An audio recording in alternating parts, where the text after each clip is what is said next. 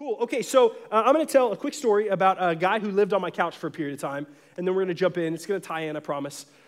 So out of high school, I wasn't quite in college because I did kind of the bum thing for a little while, bummed around, got in adventures, that kind of thing. So it wasn't really college years, but you get the idea. I was post-high school. I lived in this house in Dallas, and I had a roommate, and my roommate's name was Foulball. I literally do not know his name other than Foulball. Everyone in his life called him Foul Ball because when he was a kid, he caught a foul ball at a Rangers game. And from that day forward, everyone called him Foul Ball. So I've tried to find him on Facebook because he was the most interesting guy ever. And I wonder, he was like a tagger. He would go and tag things. And so he spray paint stuff. He had his own special tag. And so I was looking for his tag when I'm in rail yards or in dark alleys. I'm like, oh, it's Foul Ball's tag. But Foul Ball was awesome, but I don't know his real name. So Foul Ball, if you're podcasting and listening to this, hey man, reach out, man. Let me know who you are. So Foul Ball lived at the house with me, and this house was awful. It was a disaster. It was just a horrible house. As far as we just were really, really dirty, really dirty. The guy's name was Foul Ball, one of my roommates. The other side of the house, so me and Foul Ball were on one side. The other side of the house had fleas. Really bad fleas. We got bug bomb, the flea bug bombs, and we would set them off in those guys' bedrooms. They would clear out, and we'd set them off and close the doors, and the fleas, built an immunity to the bug bomb fumes, and they just became super fleas, and so we just wouldn't go. Paul, one of my other roommates, lived in that room, but we just didn't go near Paul's room and stuff, and whenever he came home, he had to decontaminate and take all his clothes off and put him in his room and change into scrubs. Anyway. It was sad. So we had this guy, though. There was a homeless guy who slept on our couch pretty regularly. And the thing about the homeless guy that slept on our couch is I never knew his name because he was never awake. Never. In the entire time I lived there where he was on our couch in the living room, and I think he was a friend of Foul Ball's, he never woke up. And there were literal times where I would I'd go visit my parents, get a healthy meal one day or something like that. They'd be like, oh, so tell me about your roommates. I'd be like, well, Foul Ball is this, and Paul's covered in fleas. And then there's the homeless guy on the couch. And I remember one time being I don't know if he's actually alive. I've never seen him away. I've seen him in different positions, but he is all, when I am up and walking back through the living room, it's oh, man, I sure hope I get to have a conversation with this guy one day. That'd be awesome. Talk to him, get his name, just check his pulse and make sure he's alive. Because he would just sleep there. So, whenever he was there, and it was a short season, maybe a couple of months off and on, sometimes his body would disappear and then it would be back and be in different positions. But every time I would walk through, he was just always passed out asleep on the couch. I know he was alive because he stole my DVDs. So outside of that, DVDs are what you used to watch movies on. So there was this guy, right, who just was dead. The church that we're talking about in Sardis is a dead church, man. They're dead. And they're going to really get called out in that. And as they get called out in that, I think we have to lean into that. And we have to lean into, man, where are we in that journey? Where are we in our spiritual life? Are we dry? Are we dying? Are we thriving? Are we growing? That's where we're going. That's what we're looking at. So let's jump in. Revelation chapter 3. And Jesus calls out to the church of Sardis in the first 6 verses of chapter 3. And we're going to throw them up on the screen too if that's easiest for you. So Revelation chapter 3, verses 1 and 2, here we go. And to the angel of the church in Sardis write, the words of him who has the 7 spirits of God and the 7 stars. So real quick, drive-by commentary for this. Basically, that title is Jesus talking about how he is in control over the spirits of the world, he is in control over the churches of the world, that Jesus has all power and authority over Christian things and non-Christian things, and that all power for Jesus then says, look back down on it, the rest of this verse, I know your works. He's talking to Sardis. You have the reputation of being alive, but you are dead. Wake up and strengthen what remains and is about to die, for I have not found your works complete in the sight of my God. Okay, Jesus does not hold back with Sardis. All the other letters so far that we've been tracking through in Revelation, there's this call where Jesus will pick a church and he'll really address some issues of that church. But all the other letters, he really slow plays it. Jesus will say some compliments, say things like, man, you guys are so faithful, so obedient, but you've really lost sight of your first love. And so then he gives them this real, heavy challenge. Or he'll say, man, you guys are so loving and so enthusiastic, but you've compromised your theology. And so he kind of slow plays it, and he gives them some compliments, and then he takes a sharp left turn and says, but this is what I have against you. With Sardis, that doesn't happen. Right out the gate, this is a church that has a reputation. Right? Imagine them receiving this letter. They have this reputation. They're known for being such a great church. Such a great church. And Jesus says, yeah, I know your reputation, but you're dead. I know what people think you are, but I, Jesus, knower of all things, hold all things together, all-powerful Jesus, I know you, you're dead. That is scary. That's a scary thing. And let me make an observation here. Let me make a point. Let me pull up some truth and show us something here. Are you ready? You can't fake out Jesus. You can't fake out Jesus. Just in verse 1 and 2 of Revelation 3, Jesus says, man, I know your reputation, but I know who you are. I can do my best to fake you guys out, right? To put on a good face and to be what I think the people in the congregation I work with think I should be, and I can put on masks. I can do my best to fake out my wife. I can do my best to fake out my supervisors and my boss. You can do your best to fake out your friends and your family and your coworkers and the people around you. We become professional mask wearers. We've just become professional mask wearers. I mean, even social media, all of social media is this exercise in let me put my best foot forward.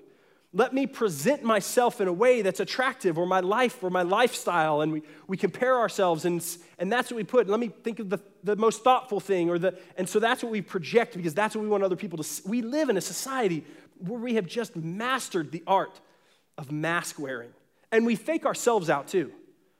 I mean, we can fool ourselves, and we certainly try to. And we try to convince ourselves and tell ourselves, no, we're not, no, we're fine. Look at that person. I can belittle somebody else in my mind and in my heart, and I can say, well, that person stinks. I'm doing way better than them. Makes me feel better. I don't have to deal with actual issues, actual hurt, actual places in my heart and life and soul that are dying, that are headed towards death. But instead, I can just fake, I'm doing fine, I'm good. We cannot fake out Jesus. You cannot fake out the God of the universe. That's scary, but I think there is also something really comforting because of who our Jesus is. And Sardis couldn't do that either, right? Sardis is seen for who they are, and they're spiritually dead. This is a church who's spiritually dead. In verse 2, it says, wake up and strengthen what remains and is about to die, for I have not found your works complete in the sight of my God. Man, this is so relevant for us to hear. What I want to do is I want to back up and look at what the context of Sardis was happening 2,000 years ago. So real quick, 2,000 years ago when this prophecy was given to Sardis, let me let you in a little bit, nerd it up for a second on who they are. They're the capital city of Lydia. They were known for their defenses. It was kind of known as this place early on in its existence that was just impregnable, right? It was just this impenetrable fortress of a city. No one could take it. They were confident, overconfident. They were comfortable. It was a wealthy capital city. The city that we talked about last week, Thyatira, was very close. It was in the same country of this, and they were a wealthy city. This was an even wealthier city, powerful, had it all together. But some things that happened in their history. One of them was this guy, Cyrus, king of the Medo-Persian army. He snuck into their city, and he invaded it. And he snuck in by going through these secret mountain passageways to get into this, just this impenetrable fortress of a city. And he snuck in his army through these secret pathways in the mountains. And so in doing that, he would trickle his soldiers in, and then he wiped out the city from the inside out. And so that is in their recent history of having all their things together and being overconfident and then being destroyed. Also, 50 to 60 years before this was written, there was this massive earthquake in AD 17 that really rocked the city. And so because of it, they actually weren't the thriving metropolis capital city that they once were, but the city had the facade of that. And they were still living in these glory years of, well, man, we used to be this, and we're just going to project this, and yeah, we're not as impenetrable as we thought, and we're not as rock solid as we thought. but we're going to project this. The church in Sardis was taking its cues from the city in the same way, and Jesus tells them. He tells them in Revelation 3, remember then what you received and heard. Keep it and repent. If you will not wake up, Jesus says, if you will not wake up, I will come like a thief, and you will not know at what hour I will come against you. Jesus, see here in verse 3, appears to be even referencing the history that this church would have known so well and how their city got sacked. He will sneak in and they won't know what happened. They won't know what hit him. They were a dead and dying church. And Jesus is coming to either prune them or to snuff them out. So is there hope for them? So look at the next couple of verses. There's always hope for them. This is great about our God. Verse 4 and 5. Read with me. Yet you still have a few names in Sardis, people who have not soiled their garments, and they will walk with me in white, for they are worthy. Verse 5, the one who conquers will be clothed thus in white garments, and I will never blot his name out of the book of life. I will confess his name before my Father and before his angels. Man, there is hope. There is a remnant of life. This is this beautiful, this hard critique and being called out, but then this beautiful remnant of hope that there are still some in there. There's still some limbs that have life. There's still some that I will go before my Father and claim. And Jesus makes some promises here I want us to hold on to and look at real quick. So real briefly, I want us to not skip over. Anytime you're reading Scripture and you see promises of God, man, highlight those things, get a tattoo, make extra effort to be, man, look at these. You have a lot of tattoos, which is fine. We're cool with that here at Christ Chapel. We love tattoos. Do you have a tattoo, Josh? Oh, me either. So hypocritical. Well, let's get matching tattoos. Afterward. We'll get them afterward. Matching tattoos. Think about what we should get. Okay, good. All right, sorry. Promises of God. This is more important. Verse 4, they will walk with Jesus, right? So this idea, if they repent, we're going to unpack what that looks like, but if they wake up, there's this promise of God, they will walk with Jesus, in relationship with Jesus. That is a powerful promise. Verse 5, another promise. They will be made righteous. Right, so in verse 5, we see the one who conquers will be clothed thus in white garments. And that is a reference. Whenever you see white in Scripture, white garments, it's this reference of purity and righteousness given to people who don't deserve it, clearly. But God's righteousness will be given to them. They will be made righteous. And then third promise, right there, we see it at the end of verse 5. And I, Jesus says, will never blot his name out of the book of life. I will confess his name before my Father and before his angels. And we have a promise. They have a promise before God. They will have eternal security with Jesus, the author of all things, who is over everything. They will have eternal security with him, Jesus Christ, as their advocate. That's powerful. Those are beautiful, beautiful promises. And so much is on the line. And are they listening as a church? So much is on the line. Are we listening? Revelation 3:6, he who has an ear, let him hear what the Spirit says to the churches. So here's what I want to do. I want to apply this. So I want to take the rest of this time to sit on these 6 verses, see these promises, see the call out that the Lord calls them, identifies death and dying branches, dying limbs. This church is dying. These people are spiritually dead. What do we do with that? How do we return to that? And so really we have to start with, how do we come to a place where we are spiritually dead and dying? How do we get there, right? How do we get in this place where, there's apathy, but there's just apathy in our spiritual life. Something we don't like God. We just don't get excited. We don't care. It's just going through the motions. There's coldness in our walk with Christ. Sneaks in. Our hearts have been hardened. Worship becomes this stale and joyless thing that we check off the box, right? We become numb to the things of God. Really, we're just going through the motions, and it's lifeless and it's dry. And we as believers and those who are not believers in this room and those who are struggling and those who have wandered away all struggle with this at some point, just like this church, this dryness that leads to just this spiritual death. And those are all symptoms, and those are all different numbness, apathy, hardness of heart. Those are all different ways to say this. We have disconnected from our God. Those are symptoms of us disconnecting from our God, or maybe symptoms from never really being connected, if that's where you're at tonight. If you're checking things out and you're not there and you're still in this process chasing God, but you're like, I've never really connected to God. At Christ Chapel here on Sunday, our pastor, Cody, preached John 15. And I'm going to read verses 4 and 5 to you. And it's so applicable to this, and I love how the Bible all ties together. It's amazing. It's almost like it's divinely inspired or something. Okay, John 15, verse 4 and 5. This is what Jesus says to his disciples right before he gets crucified. He says this. He says, "Abide in me and I in you, as the branch cannot bear fruit by itself unless it abides in the vine. Neither can you unless you abide in me." Jesus says, "I am the vine, you are the branches. Whoever abides in me and I in him, he it is that bears much fruit. For apart from me, you can do nothing." Apart from me, Jesus says, you can do nothing. This is how we die. This is how we dry up, right? We disconnect from this vine. We disconnect from the source of our life. We disconnect from God. And so what I want to do is I want to walk us through 5 reasons why we have disconnected from God. The first one is this.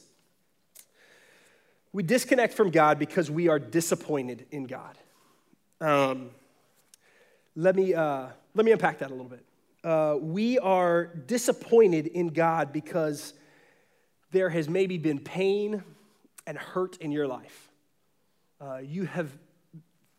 Everyone has experienced some pain, but maybe you have experienced pain in some ways where you're just angry. And really, rightfully so, there's some things that have happened to you in your life that don't make sense and have created a lot of hurt in your life. Maybe there's just unmet expectations in your life, and you are angry with God and disappointed in God because where you thought you were going to be, who you thought you were going to be, what you thought your life was going to look like in obeying God isn't what's happening. You're frustrated, you're angry, and you're mad at God. Somewhere along the way, you have begun, and me, we have begun to believe a lie that God is not good because of that, right? We see this hurt, we see this evil and this injustice and this pain, and we believe this lie that God is not good because of that. And you have seen circumstances that are all horrible, and you've experienced real loss, and that is not good. But that does not define God. That does not define God. If that's you, right? If that's you and you have disconnected from God because you're frustrated, you're disappointed, you're angry with this God who's supposed to be over things, but why did he let this happen? I want to meet you where you're at tonight. Okay, I want to meet you where you're at. I'm not invalidating that pain and those circumstances. I'm not saying that that's not real and that's not worth hurting over, but I love you too much to leave you there. And we as a church love you too much to just leave you in that place. And so tonight, I'm telling you, yes, that pain is very real, but that does not define God, and it's time to come home because God is good. And how do you reconcile a good God with maybe what a good God, a good and powerful God has allowed to go in your life? How do you reconcile that? One day at a time. And that's not an easy answer. But here's what I can tell you. I can tell you that pain is not lost on our God. Okay, so that in your pain that you feel, that you've experienced, that's legitimate. Our God knows pain. Look, our God knows pain. He loved us so much that he sacrificed his son. Our God knows pain. Our Savior, out of his great love for us, got stripped naked and humiliated and whipped and beaten and spit on and then crucified and hung on a tree fighting for every breath. I do not invalidate your pain. I want to meet you right where you're at. But that does not, our God knows pain. He's not an angry God smushing ants. He's a God who loves you enough and desires to bring healing and bring a relationship that will have healing enough to to go through immense amount of pain and injustice if you look at who Jesus was and the death that he suffered. Your disappointment or anger towards God is keeping you from the only hope you have of healing. You hear me? I love you. I know. And it's insensitive for me to say I know because I don't know what you've been through, but I know our God, and I know what he has been through. And our God is saying, I know, but your anger separating, disconnecting because you're mad at God is keeping you from the only thing that is going to bring healing. Love you. Come home. Second reason that you might have disconnected from God is because maybe you're not angry, but you're disillusioned with God. It's not disappointment. It's not maybe that you've been hurt necessarily. I mean, we've all been hurt, but maybe it's not that you're this level of pain that makes you angry. It's that you think you've tried the God thing and it just didn't work, right? You just weren't satisfied.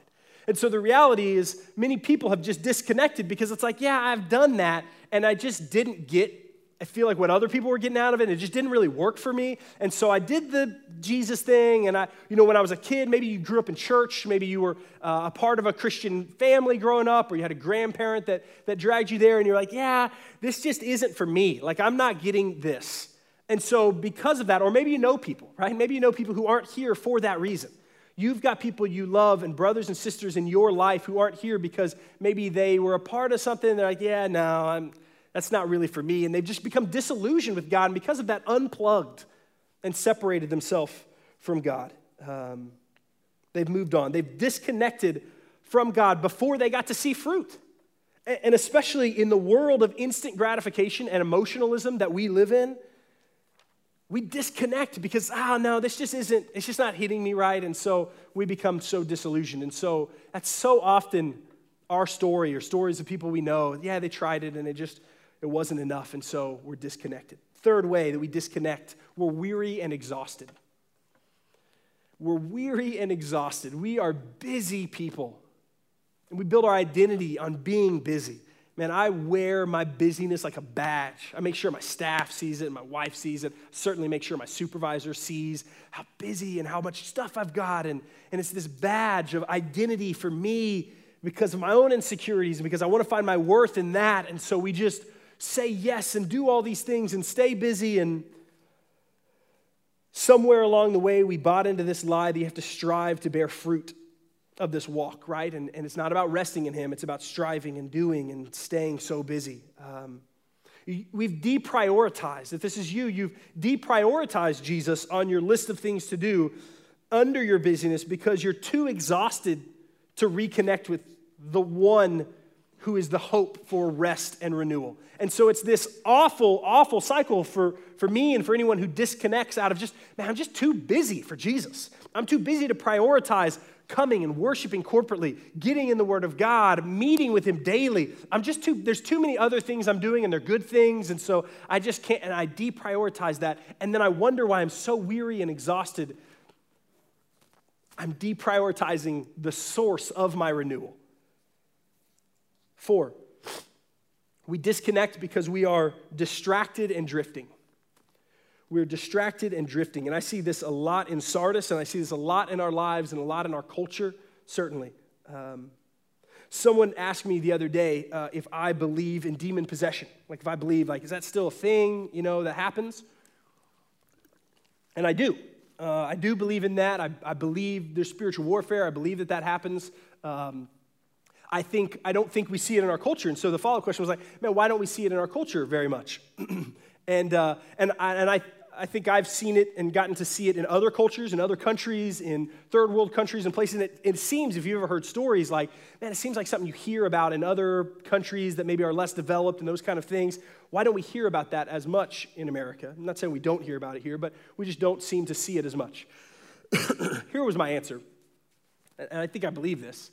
We are possessed. I mean, if I were the enemy, right, trying to wreck the church, and I see the American culture of the American church, we are people who are possessed by screens. Man, I don't need a demon to possess me, right? Not that I could have a demon possess me because I believe the Holy Spirit lives in me, and so there's some protection there. But Our culture is just possessed. They're possessed with materialism. We constantly have a screen in front of us. We are so distracted, right? We are distracted to the things of God. We are disconnected from God simply because we're just seeking to plug into a million other things. The reason we're not plugged into the source, to the vine, to God, is because there's a million other things that I can plug into to try to satisfy me. None of them do, but there's a million other ways I can attempt to do that. How many of us, the first thing, we have our phones as our alarm clocks, and literally our day starts with our phone. And throughout the beginning of the day, it's what did I miss, and social media, and games, and entertainment, and news, and whatever it is, and it's intaking, and it's this screen, and our day ends. How many of us end with a phone in our hand as one of the last things we put down at the end of the night? Not just to set an alarm, but to see what else is going on, and we scroll, and we become possessed and distracted. And we're disconnected from God and distracted, and then we drift. And then we just wake up 3 days later or 3 months later or whatever that looks like, and it's like, man, I filled my day, I filled my week with just all these worthless things that are going to dissolve, all these images of other people's lives, and we're missing life. It's so convicting for me and for our church, hopefully, Lord willing, that we would see that and say, man. And you know what happens too? So you ever have the friend who you haven't seen in a while and you kind of drifted a little bit? I've got friends like this in my life, especially because I used to live in Dallas and now I live in Fort Worth and I don't really see them that much. And so we don't really talk. And so what happens is I don't see them for a while and I don't talk, and then it becomes like, oh man, I should call Eric. Man, I love that guy. I was a best man in his wedding. We haven't talked in a while. I gotta call Eric. I love him, and I do. But then I'm like, I don't want to call him now. I don't have enough time. And I really feel like now if I call Eric, it's got to be this really epic conversation to catch up. And then it's got this, I need to carve out an hour so I can really be a good friend. And what I just need to find some time to drive to Dallas and really see him and sit down and see how he's doing. And so what happens is I just don't do anything. And we just kind of drift, and it kind of builds and builds, and then it's like, oh man, what would have been like a 3-minute catch up now because it's been a while turns into a 30-minute, and then it becomes like, now I've got to it's like back rub level, now when I see him I got to give him a back rub, and then I got to cook food for him, and we got weird relationships with guys in Dallas. But yeah, you get the idea, right? And that happens in my walk. That happens in our walk, right? We get distracted and we move away from the source of life and this relationship with Jesus Christ, and we drift from that. And I think so often, then we pile on that drift as misplaced guilt and misplaced shame of thinking, well, it's been so long. I'm just gonna kind of stay drifting, and maybe I'll go to a worship service or I'll do something big, and then that'll be a big boost, and then God will really be pleased with my presence in that, and then I can kind of reset. It becomes this lie and this perpetual thing. Man, we're comfortable, we're distracted, there's no urgency in our worship or community, and we're disconnected from our God. Last way, and then we're going to start talking about Jesus. Show us how this works. We identify it, show us how to fix it. We're distracted and disconnected from our God because we don't know him. We don't know how. We don't know how to connect. It's not that we're angry necessarily. It's not that we're even disillusioned necessarily. And maybe it's not even that we're distracted, it's just we don't know how to connect to him. We don't know how to get in our Bible and study the Word of God. We don't know how to get in the Word of God and learn how to hear his voice. We don't know how, and we don't fight to learn how. We don't take some urgent step to say, man, I want to fight to learn how to do this so that I might stay connected to God, so that I might hear him and know his face and know who he is and walk with him in a relationship. And we don't do that, and then we just rely on other people to do that, right? We rely on other people to get us connected to God. And I love you, but you might rely on, Ben's going to study the Word of God all week, and he's going to connect me to God because he's going to study. And Josh, he's going to study the Word of God, and he's going to connect. Or I can listen to podcast after podcast of these other men and women who are plugged into the vine, and they are studying the Word of God, and they are hearing from the Lord, and they are looking at who the Lord is, and they're connecting and walking with him, and I'm just going to sit, and I'm just going to try to get my connection vicariously through them. I love corporate worship. You should be a part of corporate worship. You should be a part of sitting under preaching of the Word of God and men and women who are learning and loving the Word of God and teaching truth. You should find those men and women and sit under them and corporately worship. But if that is it, if you're just depending on that and you're not jumping into God's Word on your own, then you will be malnourished spiritually. You will be malnourished spiritually. We love Wednesday nights. I love what Josh does on Sunday mornings at the Aardvark and what happens here on Sunday mornings. One of the reasons we talk about home groups so much is because that's at least another opportunity for you to get plugged into community where people know you and you know them, and you're studying the Word of God and you're in the Word of God and you're growing in those places and you're having to really wrestle with it yourself because we think it's life-giving. We think it's important for you. But so often we're just disconnected because we just don't know how to connect. And we don't fight to learn. We don't fight through some of the discipline and struggle of getting into Scripture. So let's look at how we do this. How do we get back? How do we change? What does the Word of God say? This church is dying. There's so much dryness that we struggle with that we can identify why, but how? How do we get out of it? There are 5 verbs in Revelation chapter 3, verses 1 through 6 that really address, that Jesus gives us these verbs, these action statements to say, here's what you need to do. Church, you are dying. You are dying, you're dry. Take hold, there's still hope, there's still a remnant. Here's what you need to do. And the first 2, in verse 2, if you look, I think it's in verse 1, wake up and strengthen what remains and is about to die. These 2 verbs, right off the bat, in verse 1, chapter 3, wake up and strengthen.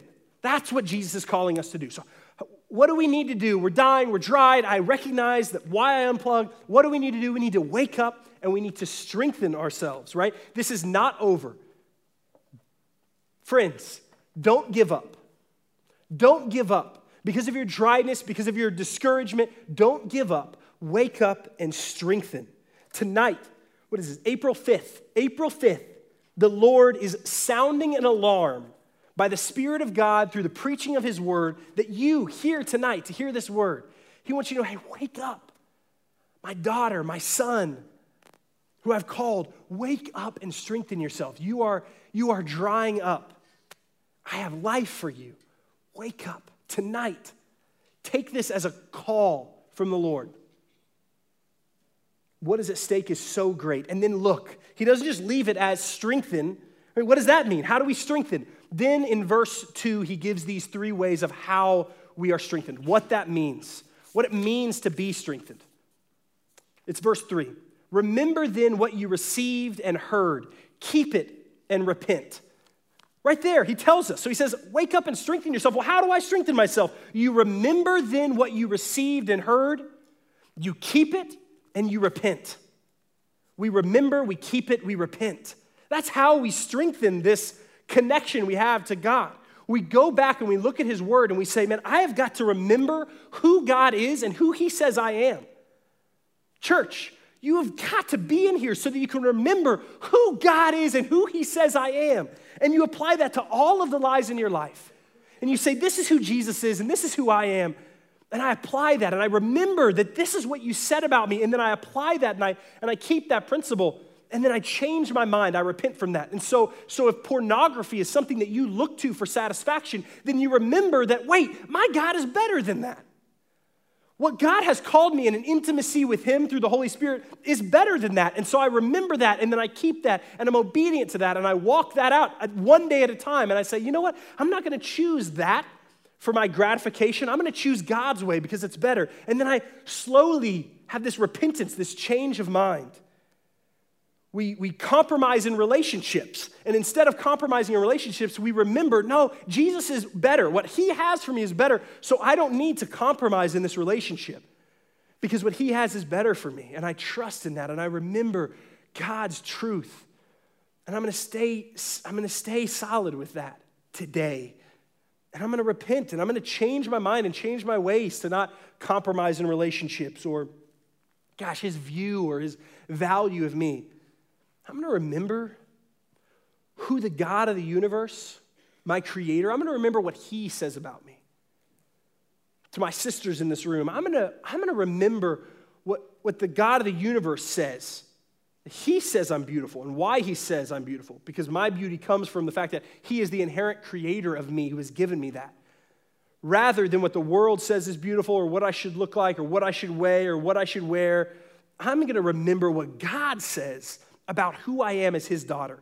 And for the brothers in this room, what God says about who I am as his son and where my masculinity comes from, that I am a son of the king, and that I've been given a task to go speak order into chaos, not add to the chaos of the lies of our world. And I'm going to find my confidence in who he says about me. And we remember it, and we keep it, and we repent, and we change our minds on those things.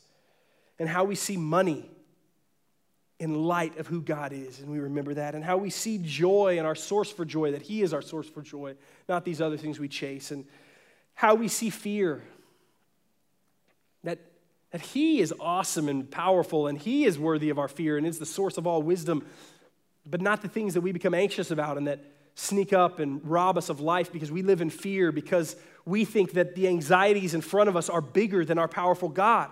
We think that, and we walk into these situations where we're worrying, and what if this, and what if that, and this fear that drives us, and this fear that paralyzes us, and what's happened? We've forgotten. We've forgotten who our Father is. And so how do we strengthen? We remember who our Father is. He is bigger than our anxieties and what's in front of us, and even the pain that is going to be in front of us, because we're promised that he will still be enough through that. And we follow in that truth, and we repent, and we change our minds in that way.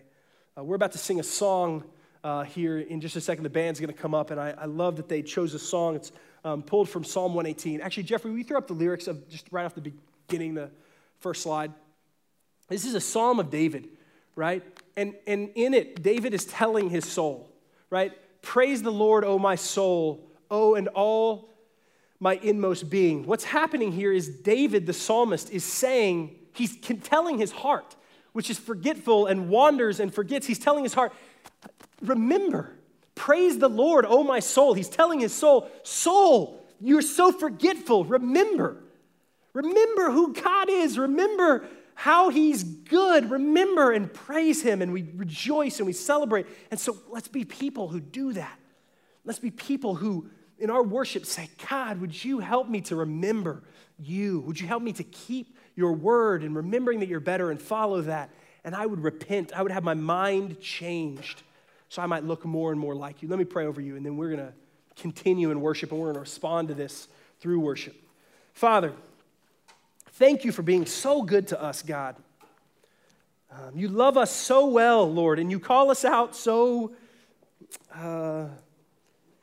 accurately, certainly for my heart and my soul, as a man who is prone to wander, and as a man who's prone to, for any of these reasons, disconnect from you. Tonight, Lord, would tonight be a night of reconnecting to you, the vine, Lord, and we are the branches, that we might bear fruit. You tell us in John 10:10 that the thief comes only to steal and kill and destroy, but Jesus, you say, I came that they might have life and have it abundantly. That is what you're offering, Father, and we're grateful, Lord. We're so grateful for that. Would we worship you, not just in song at the end of this time, but would we worship you with our lives? Would our lives be a response of this relationship we have? That you would wake us up, that we would heed the Holy Spirit's call through the preaching of the Word of God, be reminded through singing of how good you are, and tonight we would get to turn towards you.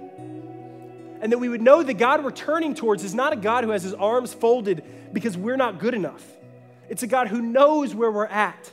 And because of Christ's perfection, if we have put our faith in Jesus Christ, then we get to approach you like a son to his father, like a loving son to his loving, loving father. Lord, would that be the position of our heart? Would we run towards you because of the gospel?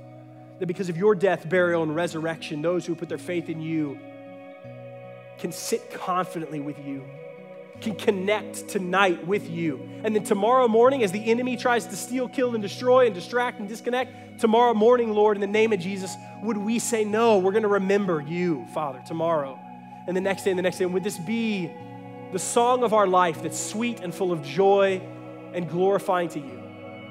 That's what we desire. So my friends in this room who have not yet put their faith, Lord, would they get to sit and see a God who loves them, knows their pain, and loves them. Meet us in this place in the name of Jesus.